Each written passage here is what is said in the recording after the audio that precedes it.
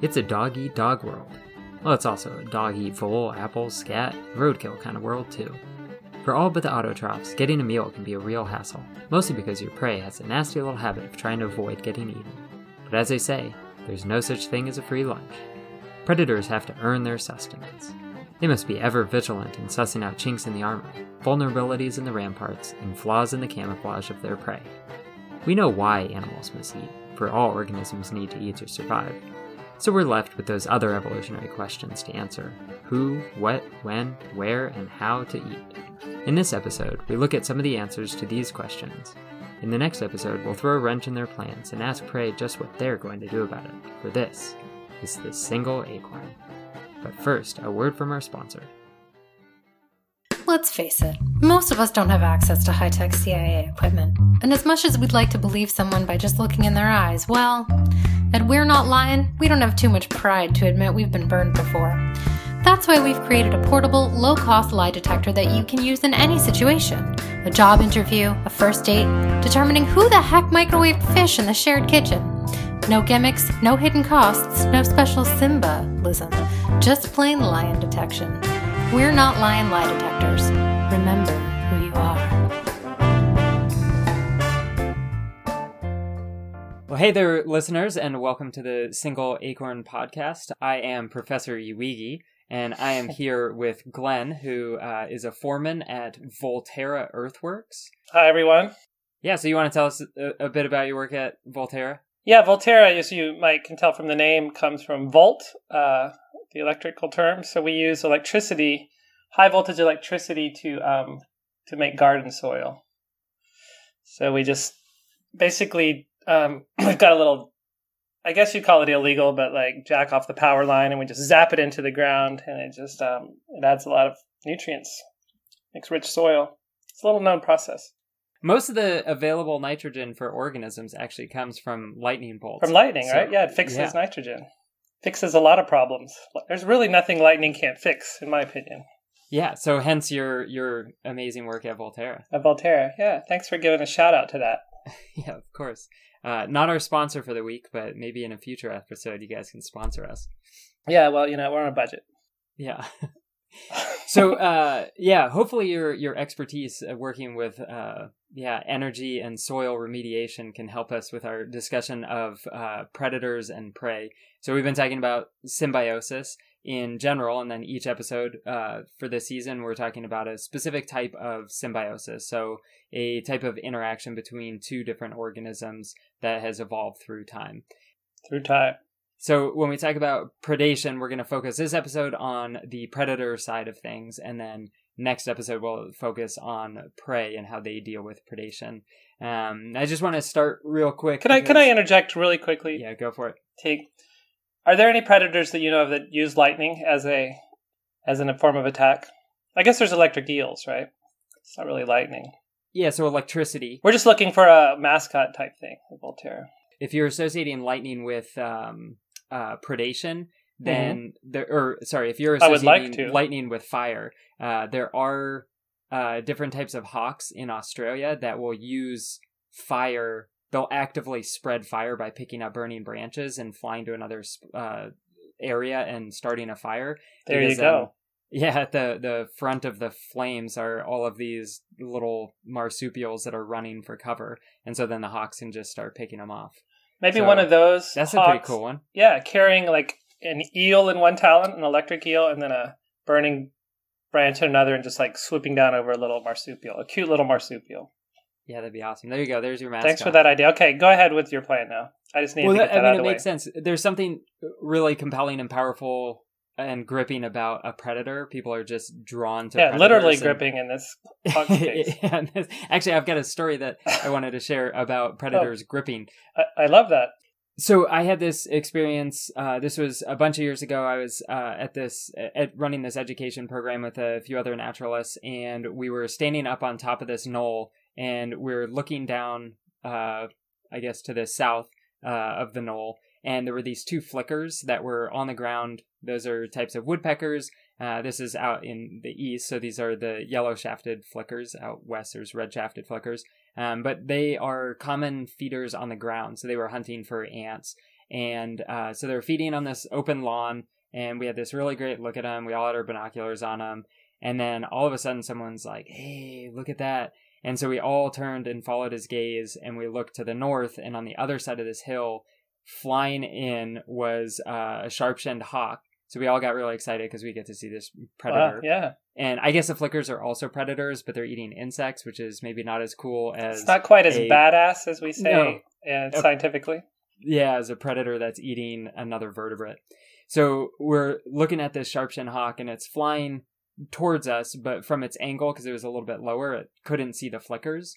And then as it came over towards the crest of this knoll, it then was able to see the flickers, and it just sort of tucked its wings in, got a little bit more aerodynamic, and then just started to swoop down and just knife straight at the flickers. And it hit one of them and grabbed it, and we were all just like, like a collective gasp. Oh, and so it hit it and grabbed it with its talons, and then it flew off.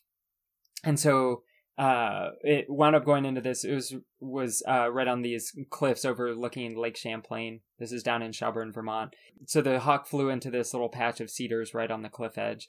So we all sort of silently try to track up to where we could see the sharp-shinned hawk, because we wanted to be able to see it eating its prey. Yeah. The gory aftermath. Some gruesome voyeurism going on there. In the name of science. In the name of science. And so we're all stalking up, and there were probably 4 of us, and there was this little clearing in the cedars, and the sharp-shinned hawk was in the clearing feeding on the flicker. Well, it wasn't feeding yet, so it was actually plucking the feathers from the flicker, but the flicker hadn't died yet. Oh, so my God. There's something like really Sounds terrible. wrong. It was like, every now and then the flicker would, throw all of its energy reserves into trying to escape the talons of the sharp-shinned hawk. And one of the incredible things is, so birds, which, they have to sleep like the rest of us. And when they go to sleep, they'll often sleep on branches, which could be, really dangerous if you're high up in a tree and you go to sleep and then you fall out of the tree. So what they'll do, and if you have chickens, you can, look at your chickens doing this. When they go to sleep, they crouch down. And when they crouch down, the tendons that are in their leg contract and they squeeze the talons. So it's not like a muscular thing. It's just a mechanical thing. Just automatically. Auto squeeze. Even if you take a dead bird and you bend its legs, its talons will contract and grip on. Do you think anyone does that? Like has a bunch of dead birds roosting, like in the trees outside their yard, like mechanically locked onto their limbs? Like as a because I think that's reportable. Thing? Or yeah, I guess it could be art. Seems slightly wrong, but I don't know. I should not be judgmental. Just wondering if it's a thing. I mean, I was curious initially if you were asking if people had like a bunch of chickens that had died and they just left them dead on the branches. To get later. It's like a larder. Maybe you have a branch in a refrigerator and then you let them clamp on there. Yeah, you could do that. And then, you would just have little chicken popsicles. I'm going to copyright this. This is a great idea. Maybe so when Volterra expand into poultry. Yeah. Poultry. Nice Teague. So the flicker would, make these last ditch efforts to escape the talons of the sharp-shinned hawk. And every time it would do that, the sharp-shinned hawk would just crouch down. And it was this really cool thing because as it would crouch down, its talons would squeeze it more. Yeah, tighten its grip. And so it was just like, it was pretty horrific to watch. The crouch of doom. Yeah. Yeah. But there was something really, from a more academic or naturalist perspective, that was really amazing to be able to see this organism that had evolved all of these different features that allowed it to successfully catch and then successfully dispatch this animal and then be able to feed on it. Harvest, as they call it, when they want to make it sound nice. Yeah, the harvest is the delicate thing to appeal to non-hunters. That's a gripping story, as you said. Thank you. Yeah, pun intended. So what I was hoping that we could do today is just focus on the predator side of things and look at some of the different ways that predators have evolved different morphological features and behaviors over time in order to successfully capture their prey. And then again, in the next episode, we can look at how prey, which don't want to get eaten, all of the different techniques and adaptations they have for avoiding predation. By the way, do you know where the word predator comes from? I just looked this up. I was totally listening to you also as I was looking it up because I can multitask. Yeah, I'm trying to think. So pre would be before, but ater just means like a thing that does something. So it's probably preda is probably the root. Mm-hmm. Preda. But so it probably doesn't have anything to do with pre. Initially I was like predate. So what you do before for a date, like you get ready and go kill things to get in the mood go kill for your date. Make yourself ready for sexy time. Yeah. I don't know. Yeah, I don't recommend that. But, well, I don't know either, because this is I'm going to say for our listeners, this would be a seed that I'm planting that they can go plant for themselves and study more, raise into a full-fledged thought. But it looks like it comes from the Latin predate, which is seizing as plunder. It comes from plundering, like pirates. Huh. The original predators. All right. Yeah. Interesting. So the root itself is not derived from something that's like a maybe Proto-Indo-European word? Seems like a Latin word, Latin. Predator, which is a plunderer. Okay. So it was, I think, originally a human term. All right, so we have all these predators plundering the natural world for resources. When we talk about predators, we're going to talk about mostly carnivores. So herbivory falls under the category of predation. So you might not think of predators as things that predate upon plants, but that is something, a behavior that would fall under the category of predation for this symbiosis. So we'll talk about herbivores, but we'll mostly focus on carnivores. Yeah, and it's a spectrum. So whenever you try to define clean borders around a behavior pattern or some category within science, it's almost impossible to do. So there are very, very, very few things that are strict carnivores that eat nothing but the flesh of other organisms. Yeah, I had an uncle, I think, who would fit that. Uncle Tom. Yeah, yeah. My uncle says if it flies, it dies. And really? Yeah. I do not want to fly on an airplane with him. Yeah. When I would in college, I went over to his house for dinner, and I think this was maybe right after I had gone vegetarian, and he was asking, he's like, "Wait, so you only eat salad?" I was like, I don't know. I mean, I eat other things. He's like, "Wait, but salad's not food. That's food's food." That was great. So there's definitely a spectrum from herbivore to carnivore, and there are things that we think of as straight carnivores. So fishers, which are weasels, and are vicious predators. They're vicious. They're facultative omnivores. So if they are, running through an orchard and there are apples on the ground, they'll eat apples. Maybe 90+% of their diet is coming from killing other animals. And then if you look at a snowshoe hare, which we think of as snowshoe hares as being herbivores, snowshoe hares get about 30% of their diet in the winter from scavenged carcasses. So including other snowshoe hares. I was about to ask. Brutal. Sad story. Cute little bunnies. Does anyone, by the way, describe plants as predators of light? Yeah, well, I mean, there are plants that are like carnivorous plants. There's carnivorous plants, right? But I mean... Yeah. And then harvesting the sunlight there's saprophytic plants. And so carnivorous plants are things like pitcher plants or sundews that are capturing prey and then slowly digesting them, primarily for nitrogen. And then saprophytic plants are like pine drops or Indian ghost pipe or beech drops. Those are plants that they don't have any photosynthetic capacity, and they are parasites on the roots of plants, so they're stealing away sugars. At least beech drops is. I think Indian ghost pipe is actually if you're a saprivore, you're a decomposer. It's like every day is Halloween for them. They're just trick-or-treating, getting sugar. Yeah, exactly. Staying on the sugar buzz. Yeah. Maybe I'm going to dress my son up as a saprophytic plant. You know, he gets to choose. Indian ghost plant would be good. That's a cool one. He gets to choose his own costume, but maybe I'll be that. Some would say I'm too old for Halloween costumes, but No, I say never. In fact, one of the reasons I do this podcast is to get more costume ideas. Yeah. So keep it coming. Yeah, I'm excited about today. I mean, we're talking about symbiosis, so, you know, they come in pairs, so you've always got... Exactly. Family costume. Yeah. Yeah. All right, so in terms of framing our conversation around predators, we'll break it down into sort of the investigative journalist questions. We're not going to answer the question, why do things eat? They eat to get energy. So I guess we are going to answer it. Just did. You just did. Yeah, you said you weren't going to, and then you did it. Yeah. You're over-delivering. Forgive me. Under promise. No, that's fine. It's good.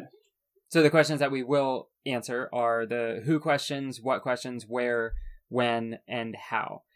And these are evolutionary strategies that are available to predators. So you get to sort of cobble together an organism based on your answers to these different questions. So whoa, we can cobble together an organism. It would be Frankensteinian. No, costume. Yeah. Let's do it. Let's do this. So for hunting, you can hunt by yourself. So name a solitary predator. Well, it sounds like the Cooper's hawk you already mentioned tends to work alone. Yeah, sharp-shinned, but yeah. Sharp-shinned, right. Its bigger cousin, the Cooper, might also work alone. What would be a classic working alone animal, working solo as a predator? Maybe an alligator? I don't really think of them hunting in packs. Crocodiles. Maybe they do, though. And that's kind of horrifying. Yeah, they're... I don't know the specifics of it. I'll link to it in the show notes. But I saw a story a while ago about alligators pack hunting, which would be really terrifying. But primarily, they are a solitary predator. Okay. All right. Well, give me 80% on that. Yeah. So if you're a solitary predator, there are constraints on what you can go after. So typically, things that are hunting by themselves. So think of like cats are solitary predators generally. I mean, but lions hunt in a pride. Lions sometimes. are the big exception, and lions can go after things that are bigger than themselves. But if you're a solitary predator, typically you're going after something that is smaller than your body size. If you're solitary, also, you're primarily... So if you're not solitary, obviously you are hunting in a pack. So there's sort of two ways of pack hunting. One is if all of the bodies of the individuals that are hunting are separate, which seems dumb to say because obviously, right? If you're thinking and the other way, they fuse together in some sort of giant glob, I believe that's a scientific term. What is the other way? So social hunting would be like wolves. Maybe wolves? Yeah, wolves would be a perfect example. Chimpanzees will sometimes hunt in large, terrifying packs, and then army ants, and there are a bunch of different types of army ants, but these are ants that don't have a nest, so they're sort of nomadic and will roam around in large numbers of up to thousands and will kill prey. One of my favorite examples that I wish was true, but I remember hearing about this and then trying to find research of it. I couldn't find this, but grasshopper mice, which are mice, so they're true mice, they are predators and they'll go after scorpions. They live out in the desert out west, and they'll go after scorpions. But I remember this researcher that I worked for told me that one of them would sort of dance in front of the scorpion, and then the other one scorpion would come charmer, from sneak up behind. Yeah, and disable the tail. That's the way my son and I do it when we're pickpocketing people. Yeah, grasshopper mice are amazing. Everyone should look up videos of them howling. So I've seen one of those howling at night. Like, ooh. Yeah, that is worth basically inaudible to humans. More than 1,000 words. Yeah, yeah. Halloween costume. I guess another way or another term for glob is just saying colonial. So Okay. do you know any colonial species? So this is one that it might look like a single organism, but if you broke it down into smaller pieces, those pieces the whole organism or the whole structure wouldn't die. Like coral, the mighty hunting coral. Is that a colonial Yeah, exactly. structure? Yeah. Some jellyfish, are they some colonial? I think they're single. Yeah, most of them are single, but like the man-o-war is a colonial organism. So it's made out of tens of thousands, hundreds of thousands of small units, so often single-celled units that aggregate into one coherent macroorganism or Aren't we in a sense? superorganism. Oh, because they can live on their own, the single cell units? Because we're a glob of single cells in some sense. But they can't survive on their own. Yeah, so we are, and the cool thing is that our cells all differentiate and have different functions. They're all genetically identical. With colonial organisms, they're often genetically identical because they're just reproducing by asexual reproduction, but they can be made of aggregates of genetically diverse individuals. Wow. What are some other examples of the globs, the colonial globs? So the original animal would have been colonial. You can think of like a sort of a precursor to animals would be an amoeba or a dinoflagellate, one of these single-celled organisms that has a little whip tail. So not an amoeba, but a dinoflagellate. Yeah, and so they have these little whip tails. So if you put a bunch of these little whip tails together and you had all of the whips on the inside and you made that into a big structure that was a tube, that was, hollow and had entrances and an exit on the top, then all those whips could start whipping around and create this current that would flow water through the tube. And as the water came in, yeah, exactly, it would bring in all these food particles. And so these are the original animals that were these aggregates of essentially single-celled organisms. And we call them, do you know the name? Whip filters. Filtering whips. Yeah. Whip holes. Whipples. Whipples. Whippoorwills. Yeah. That's what whippoorwills are. Exactly. I gotta be careful what I say. That's not true. Sponges. Sponges. Yeah, so sponges are SpongeBob. the most primitive form of animals. They're all colonial organisms. So they might not be genetically identical. Yeah. So that sort of covers the broad strokes of who hunts. So then the next question is, and we've covered this a little bit, but answering the question of like, well, okay, now that you know how or who you're going to be hunting with, you got to figure out what are you going to be eating.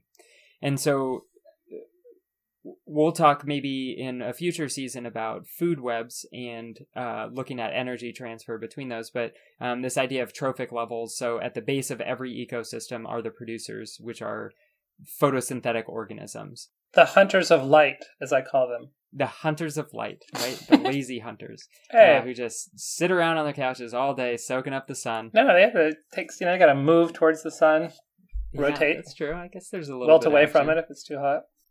So that's the first trophic level. So if you're eating at the first trophic level, so you're eating plants or photosynthetic organisms, you're what's called a primary consumer. Is that also second trophic level? That's the second trophic level. So producers are the first trophic level, consumers the second one, and the second trophic level is made up of primary consumers. And then if you're eating above that, you're a secondary consumer, and then above that, you're a tertiary, and so on. The advantage of eating lower on the food web or at a lower trophic level is that there's going to be more biomass available at that level. So there are more producers than there are primary consumers. There are more primary consumers than there are secondary consumers. And so that's again what we talked about at the beginning, where there are far fewer hawks than there are flickers. And there are far fewer flickers than there are ants, and so on.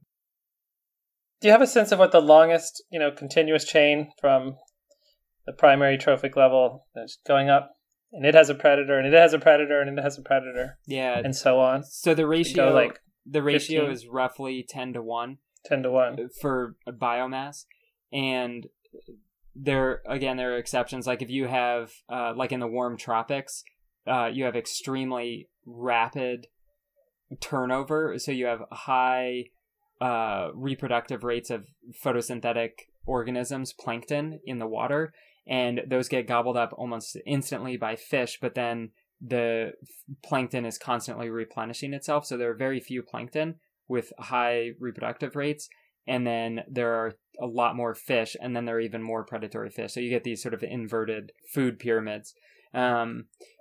It doesn't, because it's not super clear, like you might have a flicker that's eating an ant that is maybe a scavenger, or an ant that is eating a fungus, or an ant that's eating seeds. Other ants. And so whatever ant the flicker is eating might change its position on the trophic level. And so it's kind of confusing.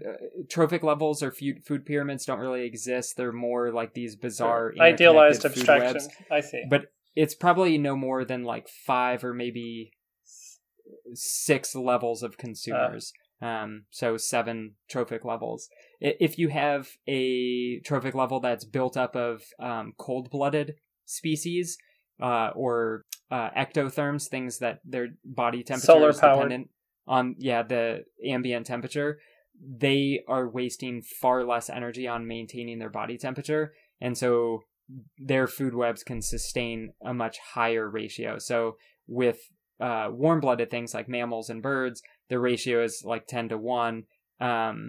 It's closer to, I think, like 20 to 1. But then with ectotherms, like spiders or insects, reptiles, it's turtles, more like 10 to 1. Turtle. I see. I kind of just talked about this with trophic levels of how confusing they are, because a flicker or a Cooper's hawk might be somewhat of a generalist. And so you can generalize your predation on a whole bunch of different things. And then and we've talked about this in previous episodes, if you're a generalist, then it's a lot easier to just sort of switch from one food source to the other if one food source winds up drying up. Whereas if you're a specialist, you can be really good at capturing the type of prey that you're going after. But if that prey, the population crashes, then your population is going to crash as well. So if you're a specialist, do they tend to not be too, they can't be too good. You can't eat all the prey. That's the problem with invasive species, is that they can be extraordinarily efficient at decimating native populations of different organisms, and then they can basically lead to their own demise in an area if they're too efficient at killing. But after they've kind of desertified the place, or killed off some species. We talked about parasites in the last episode. And parasites are one of the great regulating factors of predators. And so parasites decrease the success and the efficiency, the overall efficiency of predators, and give prey, which also have their own parasites, but can give prey a competitive advantage. Invasive species, which come to a new location and don't have the same predator or parasite load, they are at a distinct advantage against their prey. Yeah, because they're not dealing with parasites or illness or anything like that. But if predators and prey, if they co-evolve, then as fast as a predator can evolve, they tend to be larger, they tend to have longer lifespans, and so the prey, which can reproduce much quicker, they have more chance to evolve capacity to escape, cope with the struggles of a predator eating their parts of their population. And does it tend to be, I guess the stereotype you hear is that predators will prey on the easiest prey to get of say they're predating a certain species. So the ones that are sick or old or maybe have parasites, they'll tend to weed those out. And then it makes the prey population sort of stronger in a sense because the healthy ones survive and reproduce. Yes, definitely. And this is something that's really interesting because if you look at the behavior patterns of predators that are hunting for food, they are basically the inverse of predators that are hunting for sport. And so humans, essentially. Right. So we're bad predators. We're terrible predators. But we're really efficient. So we go for the biggest and healthiest. Okay, we're good predators. Yeah, so there have been studies on like bighorn sheep and Dall sheep out west, where looking at the average body size of males and the average size of the horns, and those have steadily decreased over time in response to the predation by humans.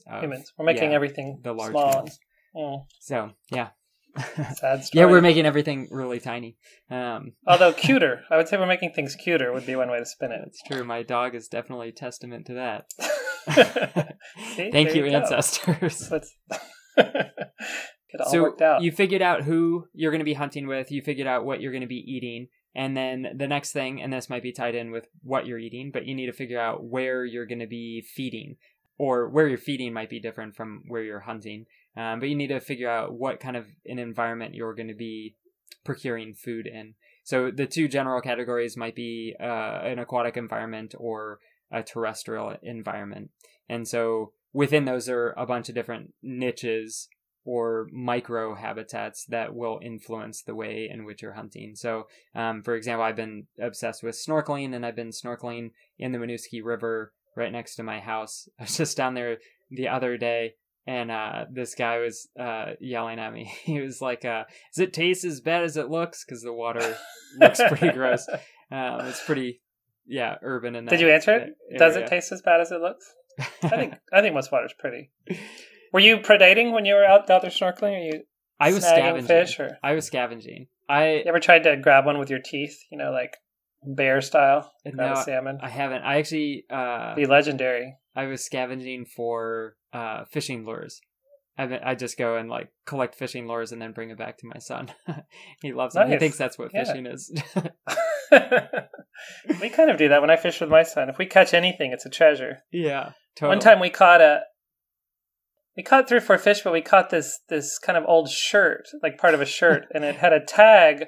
The tag and the collar of the shirt said Batman on it for some reason. Oh, so cool. we were like, we caught 2 crappie and a bass and a Batman. Nice. And so we're always hoping we'll catch another Batman. Yeah. Hasn't I found happened a credit yet. card today. I actually wrote to the person. Really? I looked him up on Facebook. Yeah, the credit card expired back in 2009. It's like, if you're looking for a credit card still, don't worry about it. I found it. That's a huge relief for them. Yeah. 11 years of worry. Yeah. I wonder what the story behind that credit card was. Well, so you're treasure hunting a bit. Yeah, but incidentally, I guess, while I was treasure hunting, one of the things that is really clear, so I was in these rapids and I was, sort of hopping from rock to rock, and I was looking for lamprey. And when I was in there, I was like, oh my God, because it's, the water's flowing pretty quickly, and I'm struggling to hold on to these rocks, and they're all a little bit slippery, and it was exhausting to kind of just pull myself along through the rapids. And then I would find these little eddy currents. Hang out in an eddy. Breathe out, and I would just feel so good. And I was like, why don't the lamprey just hang out over here? Yeah, because it just seems so much easier. They need the water flow, maybe. Maybe they need the water flowing past them. I don't know. They don't really, right? They're waiting for a fish to slurp onto. Their Latin name is Petromyzon, and petro means rock, and then myzo means suck. And so they'll suck rocks. Rock suckers. So I found this little cavity, and there were 3 lamprey that were inside this little cavity, and they don't have bony, they don't have bones, and their mouths are really malleable, and so it would sort of fit its mouth around a rock and suck it up and then spit it out outside of this little cavity. So they're sort of excavating this little chamber. And so what they were doing is they're not in these calm little areas, but they were in this sort of intense rapids where all of these, where it can be dangerous for other predators to be hanging out and looking for fish, because stuff is, tumbling downstream. Or it just takes a lot of energy to be in the rapids. And so they're in this little niche, and they make it work for them, right? And they're not there their whole lives, but they made a little cavity for themselves by suck mining, like they'd slurp a rock and then spit it out. They were building a nest for reproduction. This is not the way, I think. Just as a parent, you want to teach your child to build a sandcastle, for example, or just a hole in the ground. If you're digging a hole to plant your tomato plant, you don't want to just slurp up the dirt and then spit it out, I don't think. I think it's the most efficient way. Maybe for a lamprey, though. Yeah. Maybe you get lamprey to do that in your garden. Well, they don't have arms, and they don't have fins, so... they have limited... Yeah, okay, you're right. I take it back. For them, it works. So the lamprey were, utilizing one. Oh, and then there was actually a little leech that was on another rock, and it had suctioned onto the rock and was just holding on for dear life. And it looked like flapping a little bit. Totally, it looked like a flag, whipping in the wind. Flag. It was pretty. Maybe it's the mascot flag of the lamprey. Yeah. Like the little sucker. Yeah, they had just how's the little sucker doing over there? Yeah, they had placed it right outside. It's like their garden gnome. Yeah. They can definitely relate to being reviled similar by lifestyle. humans. Yeah, and they're not. Yeah, they're kind of like bonded. So that way in the also. rapids, we had there was the leech, there were the lamprey, there were these other things called dace, and some trout that were swimming along. And then as soon as I got into these little eddy currents, it was pretty cool. The community of fish changed significantly. So over in these eddy currents, there were all these little panfish. There were pretty much just pumpkin two different seed. Yeah, there were pumpkin seeds and then bluegills.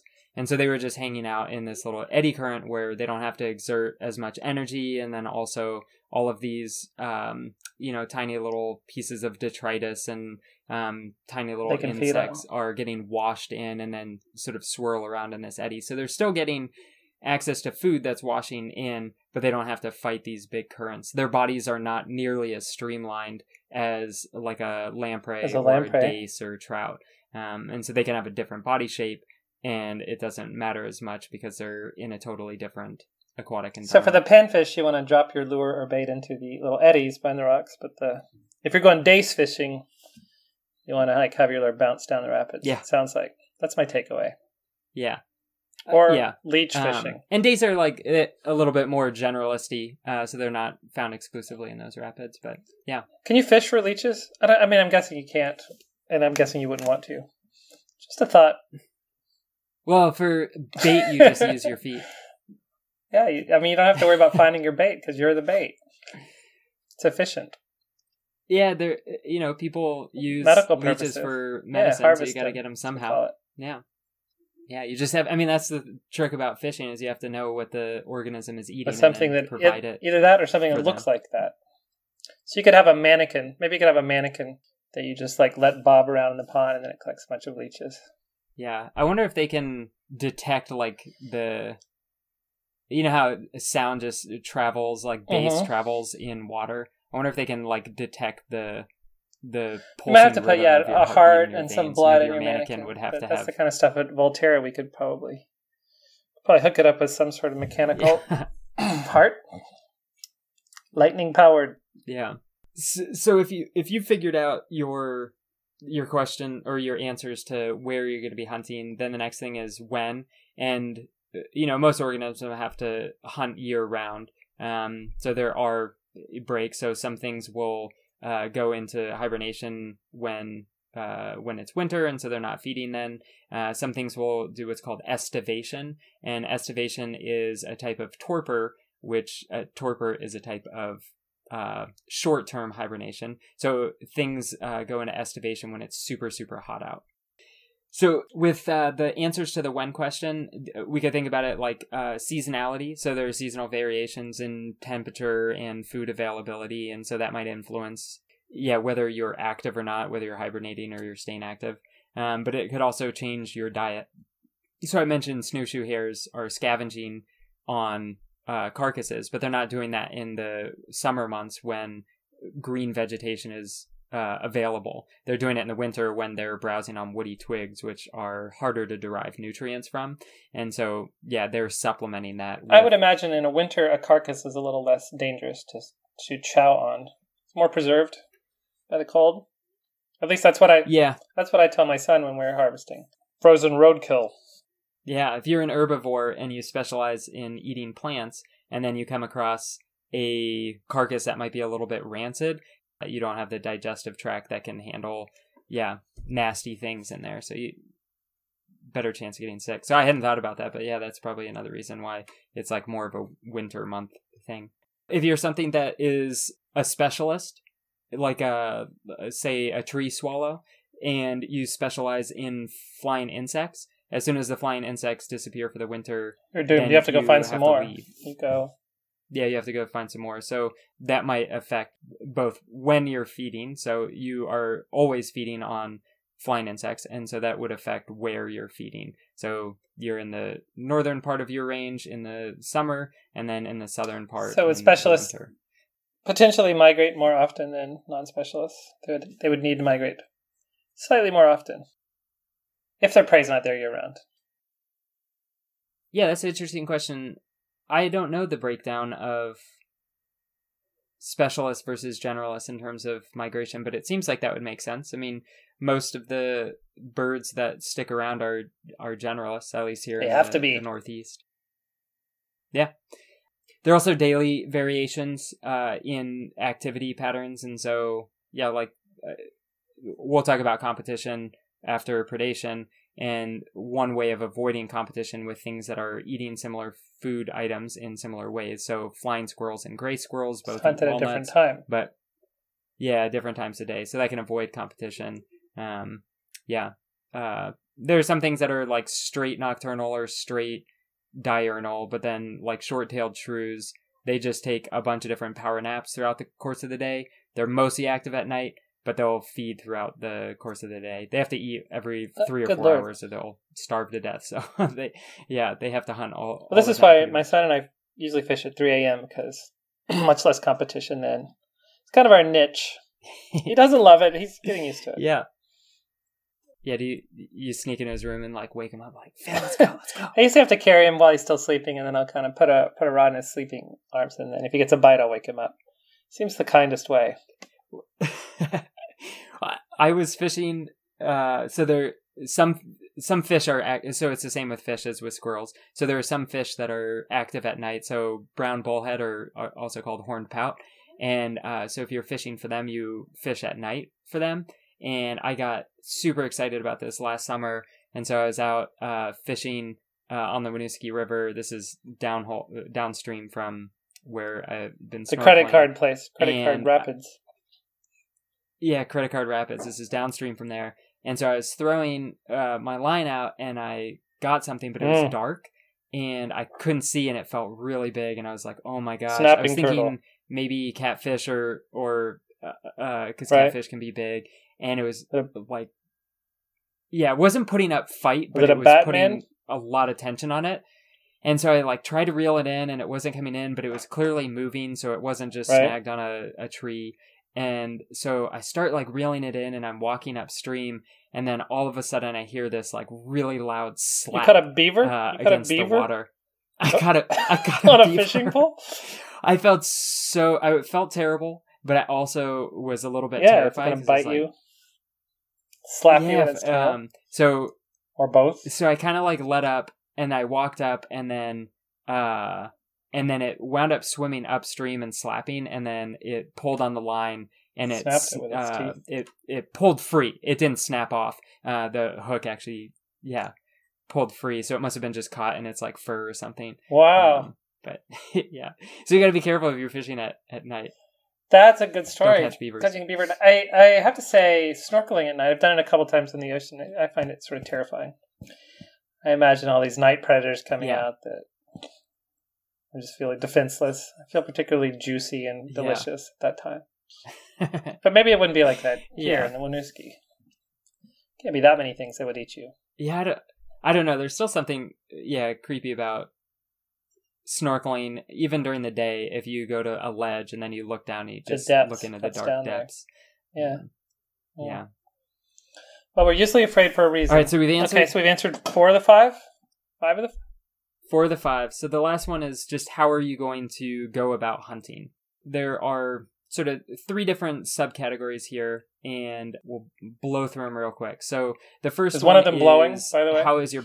Are there predators that hunt by blowing? Yeah. It's like, knock it down, like the wolf and the 3 little pigs. It's almost like spitting. It's a little bit like spitting, hunting by spitting. It's a little like spitting. We talked about the spitting fish that will spit water out of the... what is it called? It's called like the arrow fish or something like that. It'll spit water out of... Or it'll spit from the water to insects that are on branches over the water. Knock them down. And knock them down into the water and then eat them. Teague, I have to say, I mean, I do admire how whatever ridiculous question I throw at you, you usually have an actual example of something that's true. My problem is I can never really remember the super specific, so I think our listeners should definitely be fact-checking. Fact-checking is always welcome. So we'll spit through this last 3 types. So with body plans, you can either be stationary. That's my approach. Yeah. And then, so you could be stationary, and we mentioned a stationary predator before, which are the sponges, and they're just the little... The very first, tails. were they stationary? And if you're floating along and like bringing food into your little mouth hole, is that kind of stationary? Because you're kind of moving, but you're not really moving of your own volition. So... Okay, so the best nature documentary series that I've ever seen is called The Shape of Life by PBS, and it's from the early 2000s. And they go through animals from our, earliest ancestors up the shape to of humans, life, and the big evolutionary advancements that totally change the way that things acquire their food. So the first things are the stationary asymmetrical predators, so sponges. And then the next thing that evolved from that is radial symmetry. And radial symmetry, their advantages, so this is once things started to move around, so they were no longer in place, they could be round and they could just kind of float about in the environment, but they weren't necessarily moving in a particular direction other than up or down. So what's a radial predator, or a predator that is round in symmetry, that just kind of floats around? Maybe the floating starfish? No. Sea urchins don't float. Well, yeah, so... Jellyfish are not... They're not totally radially symmetrical, I think. For the most part, okay. Close enough. So if you took a sea star and you lifted it up off of the ground, they have radial symmetry. Yeah, so sea stars they have radial symmetry, and they float around, and they kind of flop. They're like pulsars, kind of with their tentacles.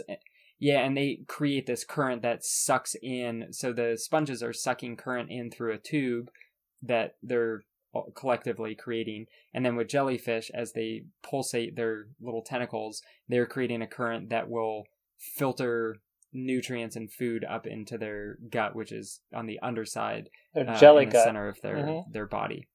Yeah. So radial symmetry was a huge advancement and coincided with like these multicellular organisms that were actively moving about in their environment. And then the next big evolutionary adaptation or advancement after that was, if you're radial, it's hard to move in a specific direction, but if you're bilateral in your symmetry, then you can start directional.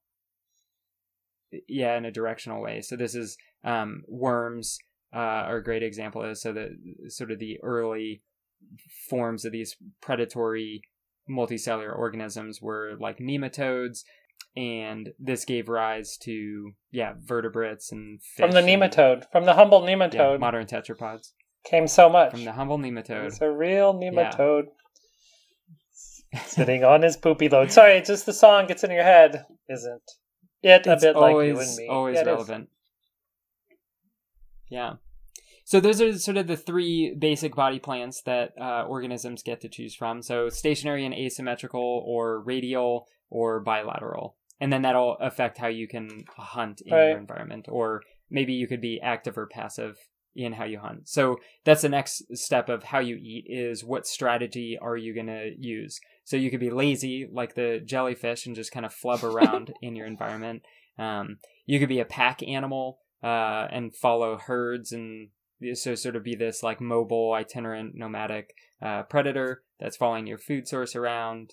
Ambush predators, like where you sit and wait, like a bobcat or a crab spider.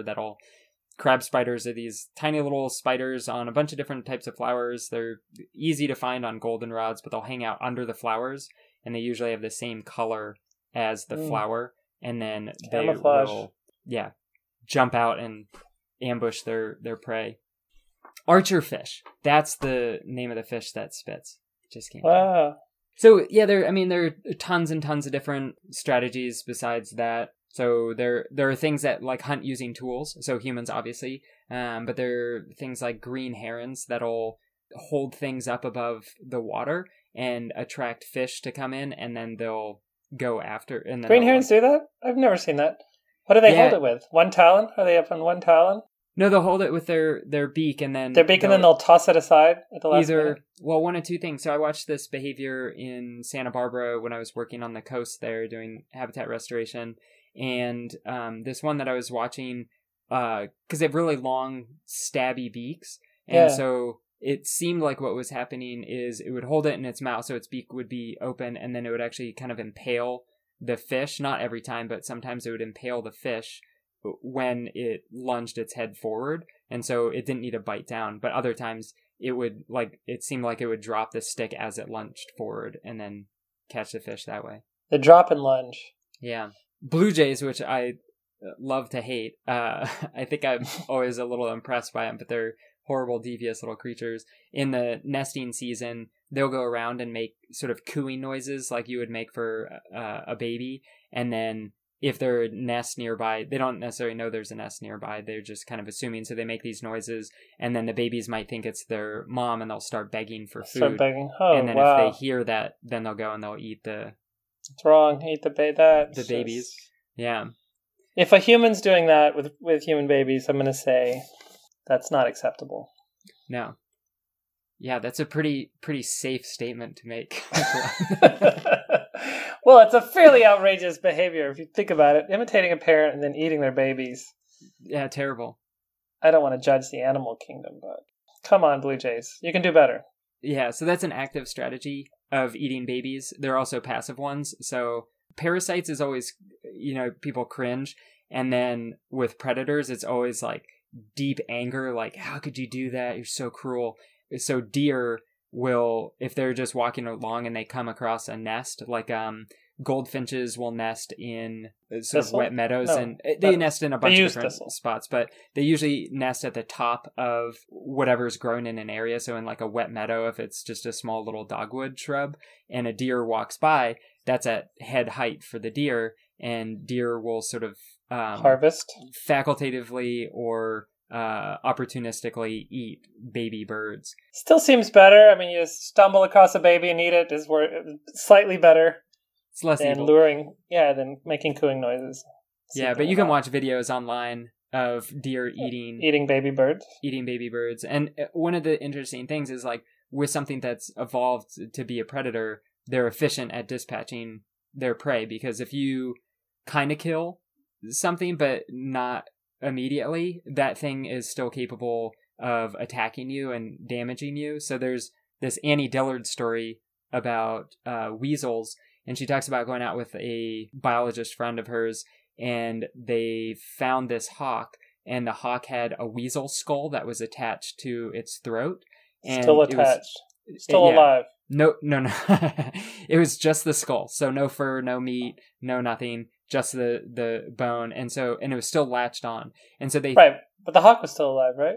The hawk was still alive. Maybe they found the hawk dead, but the hawk had lived well after the weasel had bit onto its neck. And so then the story that they surmised from that was that the hawk swooped down, went after the weasel, which are incredibly vicious, turned around while it was in the talons and bit onto the neck of the hawk, and then maybe the hawk scratched at the weasel or something and killed the weasel, but their jaws kind of lock in place. Like the chicken claws that we referenced earlier. Exactly. So it clamped down, and then it just latched on, and so the whole weasel body slowly decomposed away and then left just this skull attached. That would make a nice time lapse. Or like a really cool necklace. Bit of a trophy. Do you think it helped that hawk find a mate to have like a weasel? Like, that is such a healthy hawk that can have a dead weasel dangling from its neck. Yeah, it's possible. Probably would have healthy babies. I'll go for that one. Hard to know the whole story. Yeah. I've read that one. I did. When I was a teacher, we assigned that to kids. It's a great story. And then I made them draw it. Yeah. Cool. I didn't, but maybe I should have. Oh, yeah. So the point of telling that story is just that, like, if you're going after a weasel as your prey... Which seems like a bad idea. After this story, I'm going to say, maybe you don't want to do that. Yeah. So it's a moral.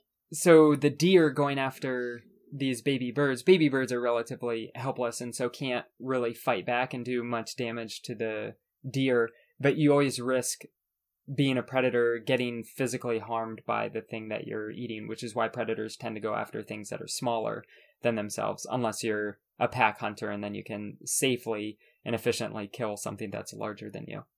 And is this one of the reasons, so you see often in the spring, maybe all summer, see the little songbirds mobbing the hawks and the owls seemingly without fear.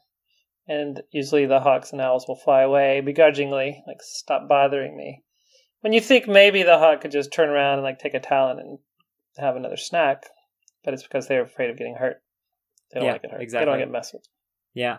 The little birds are nimble.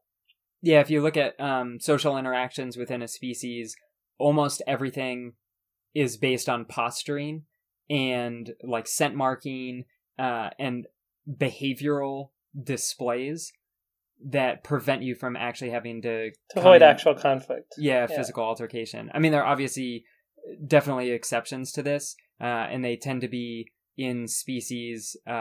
We talked about tournament species earlier, but where there's intense competition between males for access to reproduction. So not every male gets to reproduce. And so then you'll have physical altercations. But even with those, with like sage grouses, where it's a male biased population, most of their displays, it's like dancing and these weird guttural sounds that they make, and they're avoiding physical altercations for the most part. There is some fighting, but a lot of the competition happens well in advance of the physical altercation. So when you see the rams like battering each other, there might be a whole lot more posturing and displaying than there actually is, like the rams charging at each other and banging heads. Yeah. I feel like we should teach this, this should be part of elementary school type curriculum. You'd have less playground fights if you could just teach more posturing and yeah, instead of having physical ed. Yeah, you just kind of dance around, puff yourself up, I don't know. Make snarly noises. Yeah, you could tie it in with your art class where you're making like these you elaborate could make self-portraits of yourself. Yeah, in the Halloween costuming. It's all really, as usual with our podcast, just tying itself neatly into a beautiful knot. Yeah. At the end. Interwoven braid. So there are a bunch of other strategies that we didn't talk about, but yeah, for hunting.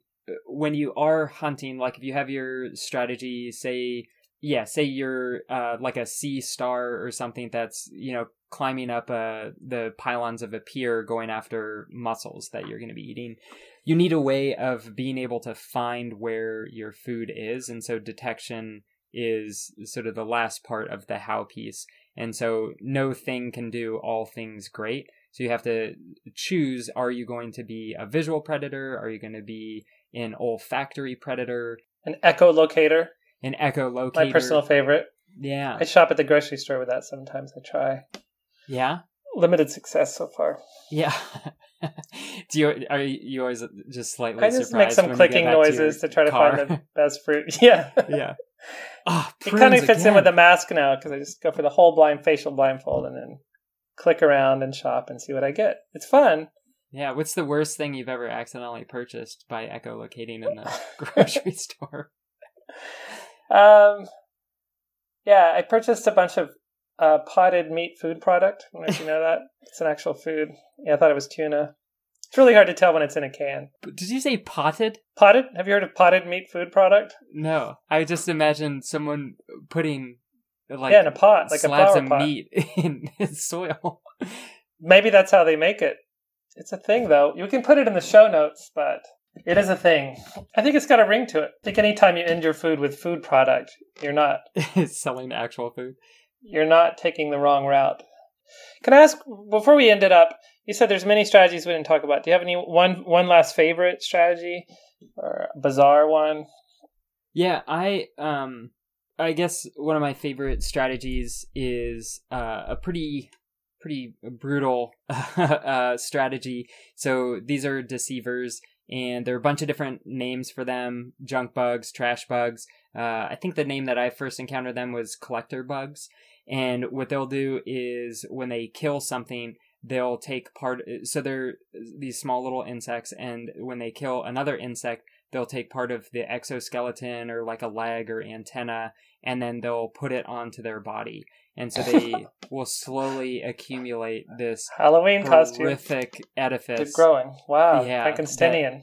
It's not necessarily camouflage, like, because they don't blend in necessarily. But if you were, say you were an ant and this junk bug was walking towards you, and it just had all these ant parts sticking out of it, and you couldn't actually recognize the junk bug, then you would just be like, oh, is that What the my heck? cousin Larry? Larry's not looking so good. But maybe I'll go and say hi. And then Yeah. predated.